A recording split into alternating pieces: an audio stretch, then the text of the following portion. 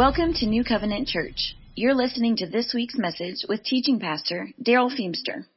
If you have your Bibles, turn with me to 2 Kings chapter 5. 2 Kings chapter 5. We're in a series called Glimpses of Glory. And we've been, while I'm saying Pastor Chris is doing good, he'll be back in a couple of weeks, and we're excited. I'm excited to see Pastor Chris. And we're excited. He's enjoying the sabbatical, and I know God's meeting with him, and we're excited to hear what God is doing. 2 Kings chapter 5, we're talking about glimpses of glory. When we say glory, we're talking about the manifest conscious presence of the essence of God manifest in the physical realm. It's God doing and being what He alone can do and be. God declaring and demonstrating Himself in person and in power. And the last couple of weeks I've been praying about this, and I'm just kind of under the realization that how do you know when God's glory comes? Everybody says, well, you'll know it, but how do you know? How do you know when God's manifest presence comes? How do you know when things of God are happening? And then that led to another question that got in my mind, and that's where we're going with the message this morning. What if God comes different than what we're expecting? What if God comes different than what our past, our understanding, our interpretation, what we're expecting? You see, we in America, we like things done our way. Now, I'm old. I remember the 70s commercial for Burger King. Anybody alive in the 70s? Yeah, a few of you. Burger King, have it your way. Remember? I could say the little jingle, hold the pickles, hold the lettuce, special orders don't upset us. All we ask is that you let us serve it your way. Yeah. I didn't know that there was a second verse. And it says this, we can serve your whole beef Whopper fresh with everything on top, or anything, any way you think is proper, have it your way. The reason I'm saying that, October the 10th, 2022, they adapted this jingle and made a new one. And it's kind of got a hip-hop, and I'm not doing hip-hop. But I'm going to show you where we've come to. You know, back in the 70s, have it your way. Well, now in the 2022s, it's you rule. You rule. I do things the way I want to do them, make my own rules and listen to them. Don't let anyone go and rain on my parade. You rule. I think I want a Flame Grill Classic. A Whopper sure does sound fantastic. I tell them how I want to have it, and they say, okay. You rule. You seize the day at BK, Burger King. You can have it your way. You rule. Isn't it amazing that in our society today, we have this attitude of whatever I want, I can get. I want it my way. Some statistician did a calculation and discovered there's 1,024 different ways you can have a Whopper. Can you imagine what the options are at Subway? We live in a generation that expects to have it our way. And as I was thinking, and the reason I did this is because it hit me when I saw the advertisement of the new jingle, and I thought, man, have we come a ways? But we still expect it our way. And then God said something very specific to me. He said, Darrell, my way is sovereignly specific. Jesus said, I'm the way, the truth, and the life. No one comes to the Father but by me. Then Peter says in Acts chapter 4, he says, neither is there salvation in any other, for there's none other name under heaven given among men whereby we must be saved. While we love our options and we love our choices, God is sovereignly specific. Here's my point. The title of the sermon today is God's glory comes His way. God's glory comes His way. If you're going to experience God's glory, you must experience it His way. And here's my fear. My fear is many will miss the glory of God in our day because they're waiting for it to come their way. The way we want it. The way it's easy. The way that's comfortable. the way that'll fit our theology and our interpretation. In 2 Kings chapter 5, I want to share a story with you. We're going to go at verse by verse. And I just want to bring some things out of this. Is a story about a man named Naaman. Naaman. He's a Syrian officer. Let's look at verse 1 of chapter 5. 2 Kings chapter 5. Now Naaman, commander of the army of the king of Syria, was a great and honorable man in the eyes of his master, because by him the Lord had given victory to Syria. He was also a mighty man of valor. Can you imagine this being said about you? Here's a commander of the army of the king. Literally, he'd be the Secretary of Defense. He was a man of position and power and prominence. He was great and honorable in the eyes of the king. He was respected and accepted and acceptable. And he was victorious. He is a winner.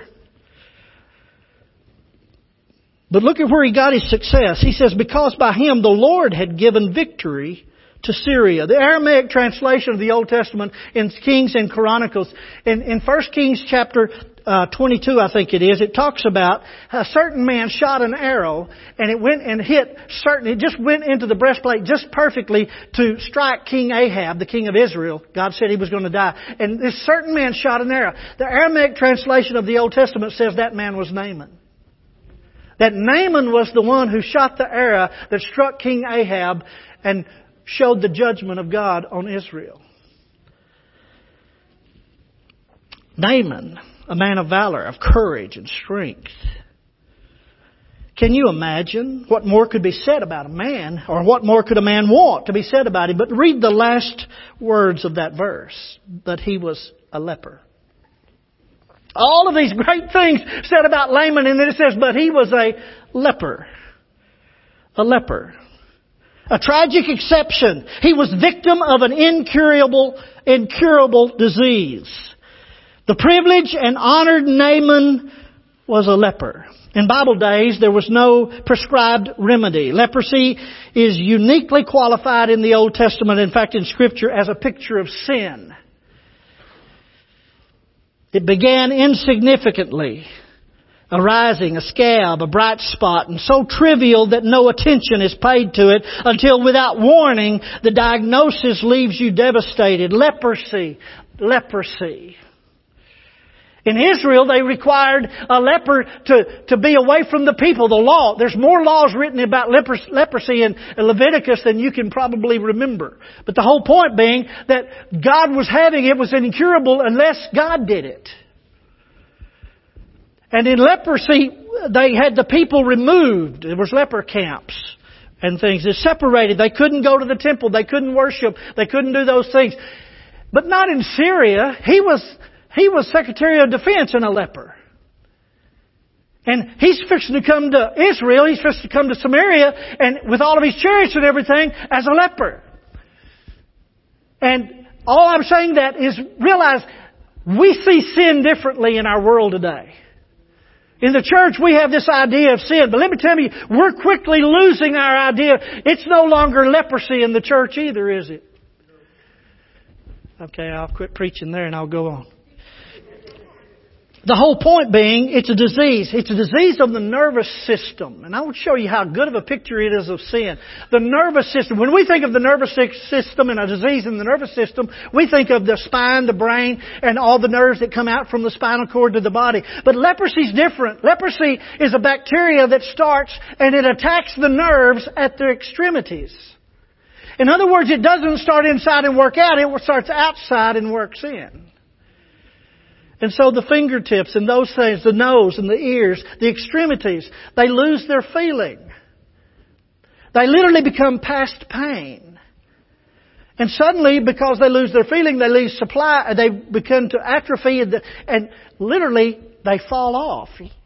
They become deformed. They can't feel pain. And I thought, what a picture of sin. It starts out, it looks so simple, it looks so benign, it looks like this, it's really nothing compared to the big issues of life. But it's working its way, deforming our lives until it is destruction. It is incurable apart from the blood of Jesus Christ. The wages of sin is death. And let me tell you that doesn't just mean for the church. That's for all men. And it's amazing how easy it is that, like leprosy, sin is subtle and it often seems to be painless. But in the end, it's death. It's separation from people and from God. Leprosy was a state of living death. And it just made me stop and look at this story, and I'm thinking, how many people in our world today have a good position in the world? They have prominent station in the eyes of the world. They may have done good in their business and accomplished that which gains them praise in the world by human standards. You may be honorable in the sight of your peers, but how do you appear in the eyes of God?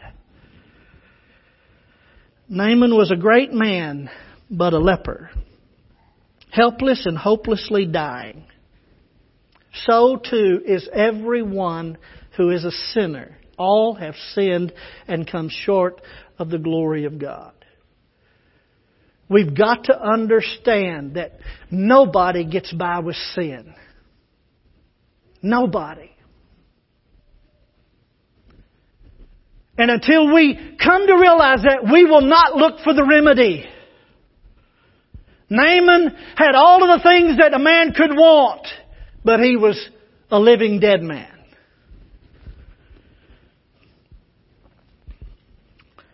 Verse 2. And the Syrians had gone out on raids and had brought back a captive young girl from the land of Israel, and she waited on Naaman's wife. Verse 3. Then she said to her mistress, if only my master were with the prophet who is in Samaria, for he would heal him of his leprosy. Isn't it amazing how God knows how to get the right people in the right place for the right time? This little girl, she knew who her God was. She knew who the prophet was. She knew, even though she was a captor in a foreign land, she held on to what she knew to be truth. And God, this little girl was genuinely concerned about her captor. In a simple way, she declared the good news of deliverance. And now who would pay any mind to a little slave girl's words? And yet a little slave girl was willing to use the opportunity that she had to touch the world with her faith, which led to the glory of God. Who would pay attention to who would pay attention to a nobody? Somebody who needs healing. Don't ever underestimate what your words mean to somebody else. Don't ever underestimate. You think you didn't do anything, but God might be doing something right in the middle of what you said. If only my master were with the prophet who's in Samaria, for he would heal him of his leprosy. Verse 4, Naaman went in and he told his master the king, saying, thus and thus said the girl who's from the land of Israel. Naaman heard the word of a maiden and went and told the king. Verse 5. I'll show you how bad we can miss what God offers us. The king of Syria said, go down and I will send a letter to the king of Israel. So he departed. He took with him 10 talents of silver, 6,000 shekels of gold, and 10 changes of clothes. Now, you do realize the little girl said nothing about the king of Israel. But you see, kings don't talk to prophets. Kings talk to kings. You know, why go to a prophet when you can go write a letter to the king? Why go empty-handed? Little girl said nothing about the price of it. Why go empty-handed when you can demonstrate how rich you are? I have an open Bible here, and as I read those, it has a little margin out there, and it says that amount of money would be $3.8 million today. He didn't go empty-handed. 3.8 million. You know, we'd pray for healing for 3.8 million, wouldn't we? Now listen to me. We would, wouldn't we? But God doesn't heal for 3.8 million. And it doesn't cost you to get healed, except your pride. All right. This king's letter, verse 6, gives the king of Israel a panic attack. Look at verse 6 and 7. Then he brought the letter to the king of Israel, which said, now be advised, when this letter comes to you, that I have sent Naaman, my servant, to you, that you may heal him of his leprosy. Period.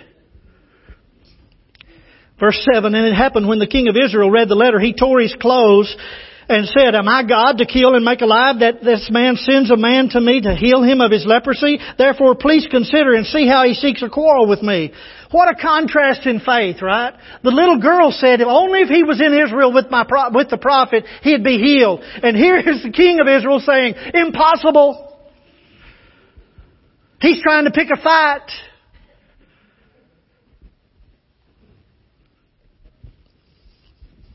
The little girl believed in God, and King Jehoram didn't believe in God and didn't believe in Elisha. And he suspects a trick that's wanting to take his throne away. Verse 8, so it was, when Elisha, the man of God, heard that the king of Israel had torn his clothes, that he sent to the king and said, saying, why have you torn your clothes? Please let him come to me, and he shall know that there's a prophet in Israel. The man of God. Then look at verse 9. Then Naaman, he went with his horses and chariot, and literally it's chariots in Hebrew, and he stood at the door of Elisha's house. And Elisha sent a messenger out to him saying, go and wash in the Jordan 7 times, and your flesh shall be restored to you, and you shall be clean. But Naaman became furious. And he went away and said, indeed, I said to myself, he will surely come out to me and stand and call on the name of the Lord his God and wave his hand over the place and heal the leprosy. Are not the Avnah and the Parfar rivers of Damascus better than all the waters of Israel? Could I not wash in them and be clean? So he turned and went away in a rage. He came from Syria to see the king with his treasures to be healed. And he went away in a rage. Why would he be mad? He was on the verge of experiencing the glory of God Almighty, and he gets mad. Why? Because the remedy didn't fit his expectations. He will surely come out to me, but he didn't. He will surely stand and call on the name of the Lord his God and wave his hand over that place. No, he just sent a servant with a message. He sent a servant with the word of the Lord.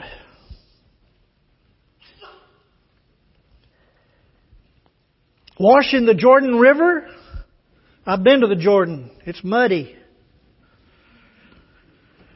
In Damascus, those rivers are praised for their cool coldness and their clarity or clearness.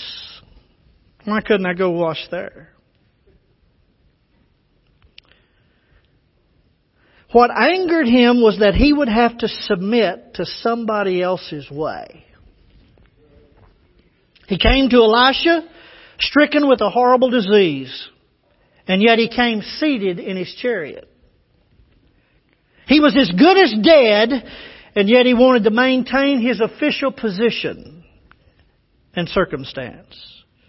He was a man that could do nothing to be healed, but his horses were heavy laden with silver and gold.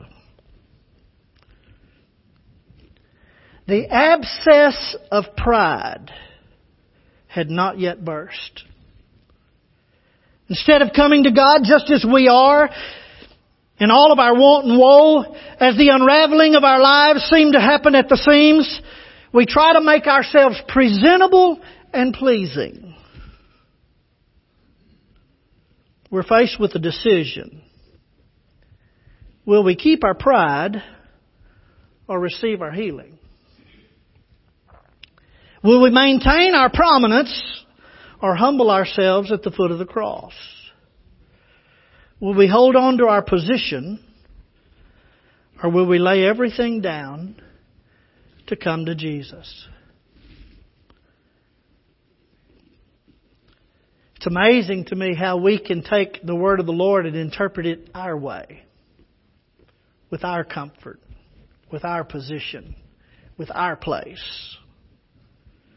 And what's really amazing is he still had servants. The little girl told him where to go, and now he has servants to tell him to go back. Look at verse 13.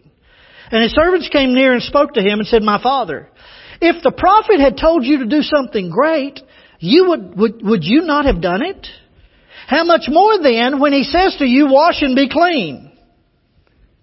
It's amazing. We expect we get something from God when we do something great for God, don't we? We expect that somehow, if we just get everything right, if we get everything in the right position, if we do everything right, all of these, if He would ask us of great things, we'd do it. But when it's little mundane, like humble yourself, those kind of things, why? That's not God. In essence, His servants were saying, "What do you have to lose?" Let me tell you what he had to lose. Leprosy.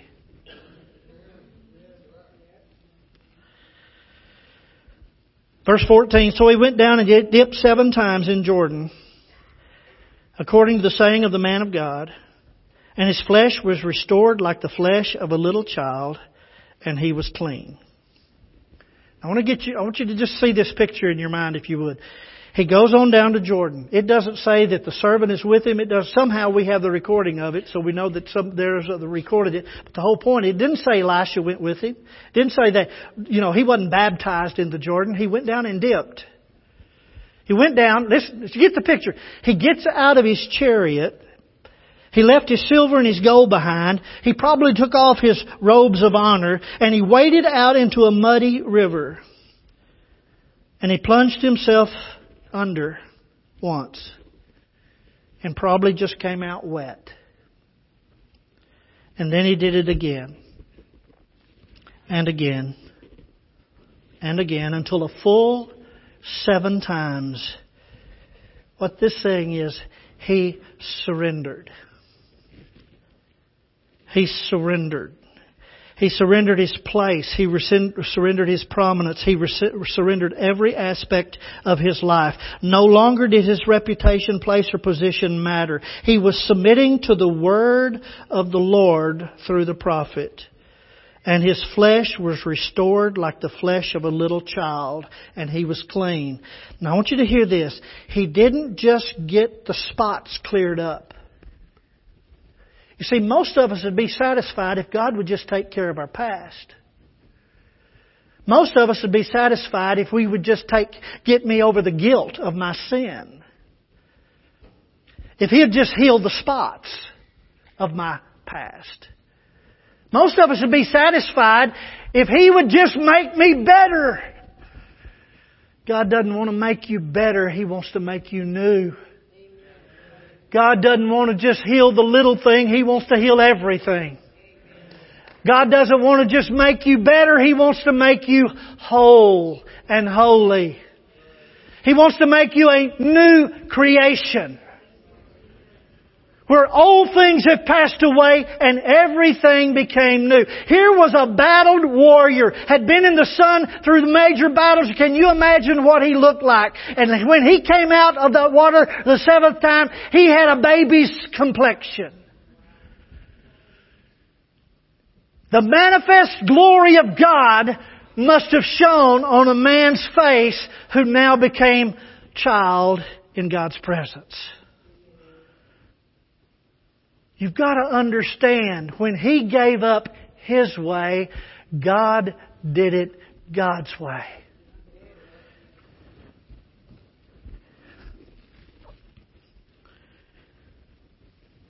He was fully and perfectly healed. Not a single spot of his leprosy remained. But look at verse 15. And he returned to the man of God, he and all his aides, and he came and stood before him. He's no longer in a chariot. He came and stood before him. And he said, "Indeed now I know that there is no God in all the earth except in Israel." Now I want you to note the words here. Indeed now I know that there's no God in all the earth except in Israel. Here's my point. he got more than a healing. He got a revelation. He got more than a healing. You remember when he got mad, he said, I thought he had come out. I thought he had waved his hand. I thought he had prayed to his God. I thought. Now he says, I know. You know, most of us, if we're not careful, we will have a thinking theology. I think God would do this, and I think God will do that, and I think God was this, I think that is God, I don't think that's God. I think. Let me tell you, you need to get past your thinking into a revelation of who God is. And here's what I want you to see. He didn't say, I know God is real. He says, I know the real God. He's the only one. The God of Israel is the only God. I know the real God. See, there's a difference between knowing God is real and knowing the God who is real. There's a lot of people that believe that Jesus existed, that He had died on a cross, that He went into a tomb, and He was raised the third day, and He ascended back to the Father. There's a lot of people who will think it through and believe and agree with it. But how many meet the Jesus that rose from the grave? How many know Jesus? Because He's not dead, He's alive. He's not future, He's present. He doesn't just take care of your past, He takes care of your all. I know that there is no God in all the earth except in Israel. I'm not going to cover it now, but he loads up 2 mule loads of dirt from Israel to take over to Syria because he's going to worship no other God but the real God he met. You say, why would he take 2 mule loads of dirt? Because in Exodus it talks about that God says you can't worship me except on the ground with nothing that man's hands have touched. In other words, you don't form it. It's just going to be what I've created and you'll worship me as the real God. This man takes back Israel's soil to Syria so that he'll worship. And he even goes so far to say, I hope that God will forgive and not hold me guilt-ridden for it, but I still have to go with my servant, with my king, I have to serve him in idolatrous places. He literally he says, I know that's nothing, but I'm going to have to serve him, but I know there's only one God, the God of Israel. Let me ask you a question. How many gods are there for you? How many gods are there for you? A lot of times we have an Old Testament God, we have a New Testament God, we have a God that'll take care of my past, we have a God that'll take care of my future, I have a God that'll take care of my finances, I have a God. When is it going to be when we bow down to the Lord Jesus and Him alone? Because He is our Savior and Lord.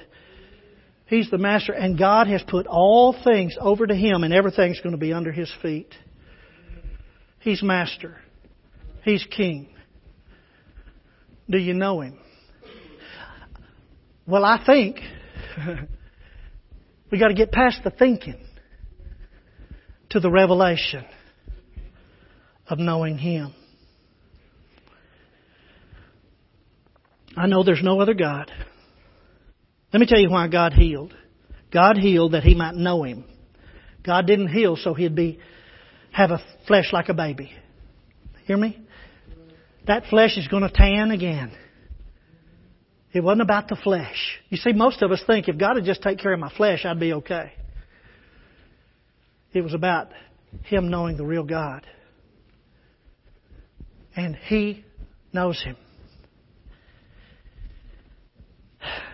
And that He would give our heart, that we would give our heart. He heals us that we might know Him and that we would give our heart, our entire life to Him. God's glory comes His way. Here's my fear, because I've experienced it.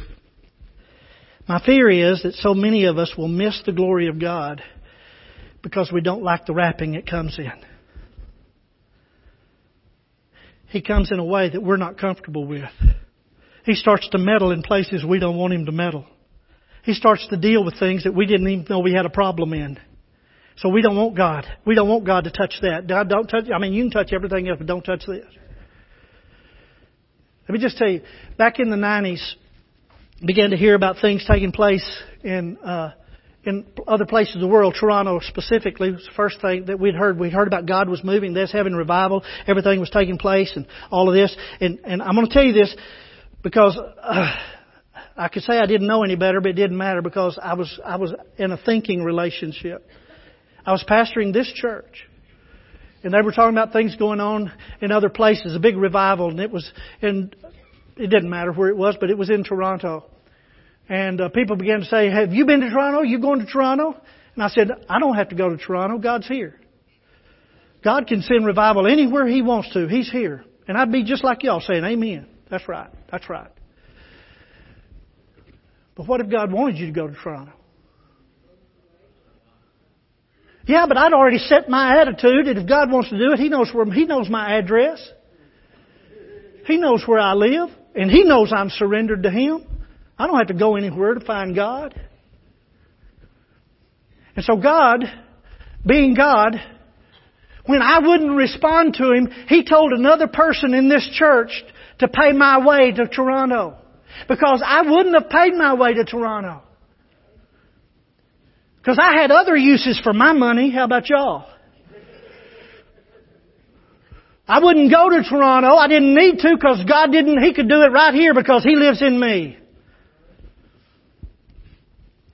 Paid mine and Connie's way to Toronto.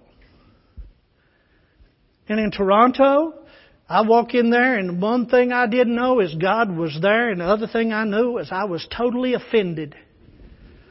I can't believe these people. And then God began to do things in me. And suddenly I had to start repenting of my own heart, my own attitude, my own life. Because I'd put a box. I had told this church that I'd kicked the box sides off and I was no longer going to be boxed in. And I found myself boxed in telling God what He would do and what He wouldn't do. And I had to go there, had to repent. And while in Toronto, God allowed me to experience Him that has transformed my relationship with Him, and it still has been. Now, I'm still looking for another encounter. Don't misunderstand what I'm saying, but here's what I want you to hear in it. When I went there and God did it, I came back with a new revelation of God, and now I knew how God spoke to me. I literally could tell when I was in God's presence. It was now personal. It was no longer a theology. It was something in a book. It was now mine, and I knew how God did for me as an individual. And suddenly God began to do it in the church. You're going to hear more about that next Sunday. God began to do it in the church. It's not comfortable. But God began to transform lives because He became personal. He was no longer theology on a book, but He became a real person in our lives. And why I'm trying to tell you this now is because I want to tell you I had an attitude. Let me tell you, every time I hear God somewhere, I'm wanting to go. Why? Because I know what He'll do. I know what He's doing.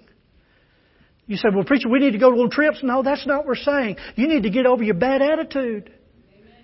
You need to get over the attitude that God's got to do it your way. He's got to do it a Baptist way. He's got to do it a Methodist way. Or He's got to do it a non-denominational way.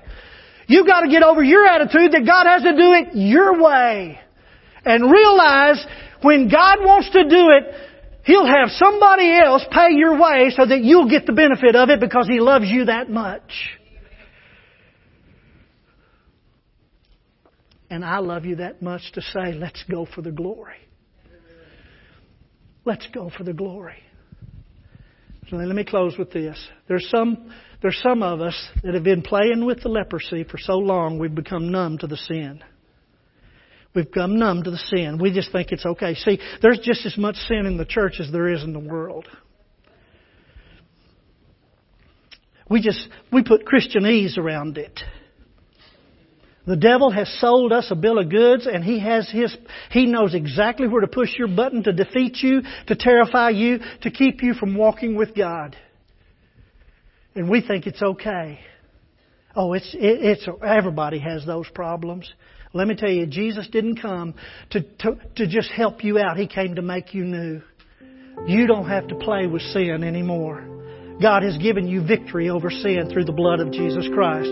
His Holy Spirit is here to set you free from everything of your leprosy, everything that is deadening the end, that you start to feel different about things. Things are okay now that used to not be okay.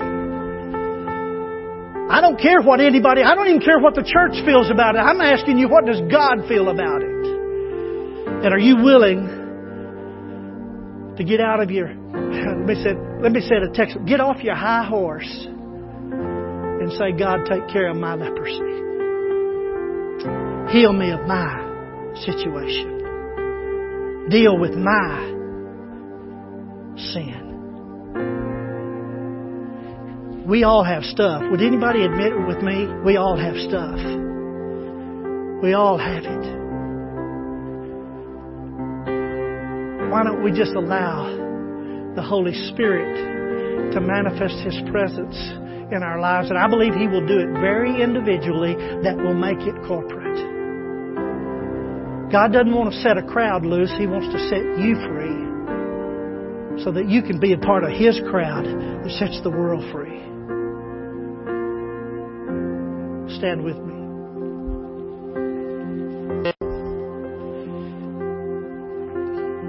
Father, I pray in the name of Jesus. Holy Spirit, we give you free rein, whatever you want to do.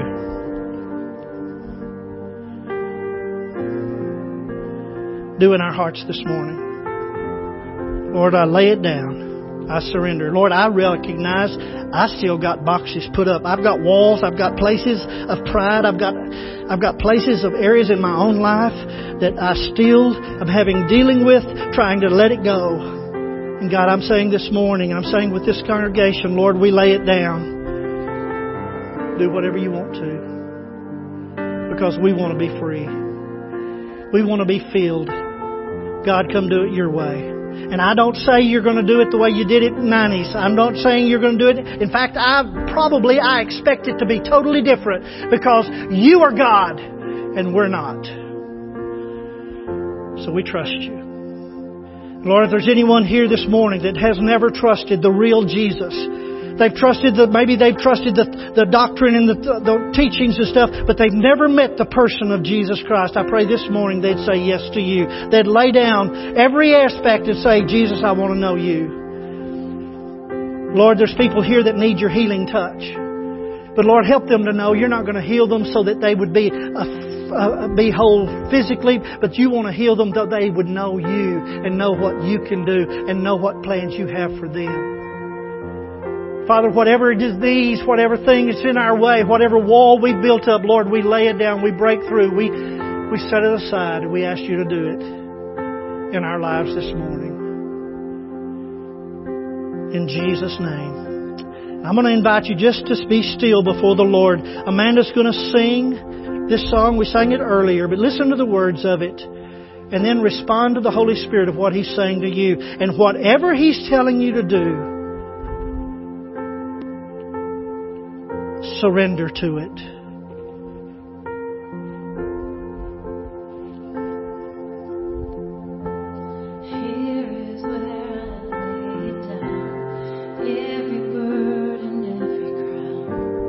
This is my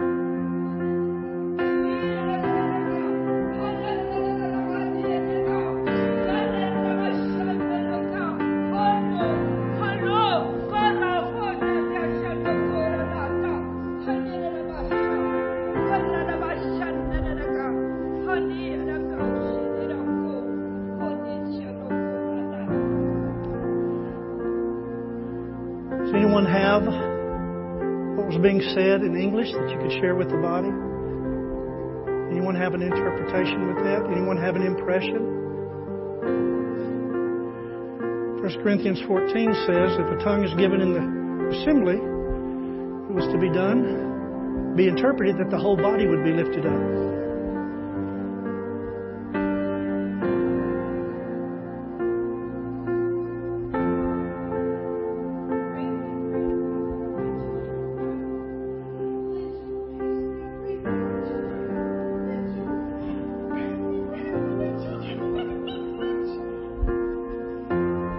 Praise you, praise thee, my children. Praise me, my children. And I will cleanse you. I will cleanse you.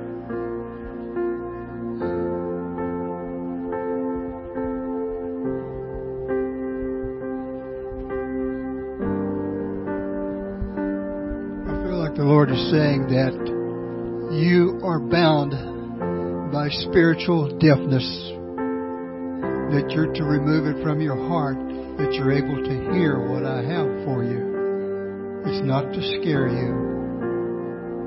It's not to confuse you. But it is to bring you into my presence. Hear me. Hear me. Don't fear me in the sense of be afraid of me. Hear me. Step into His presence.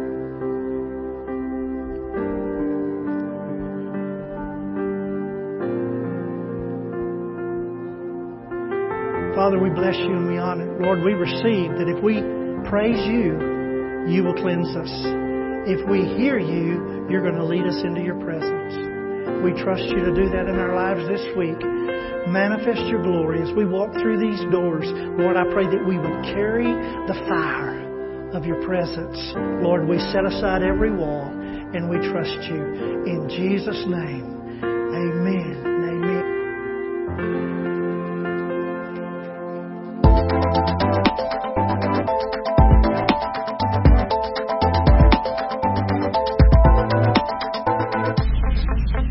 Thank you for listening to this week's message.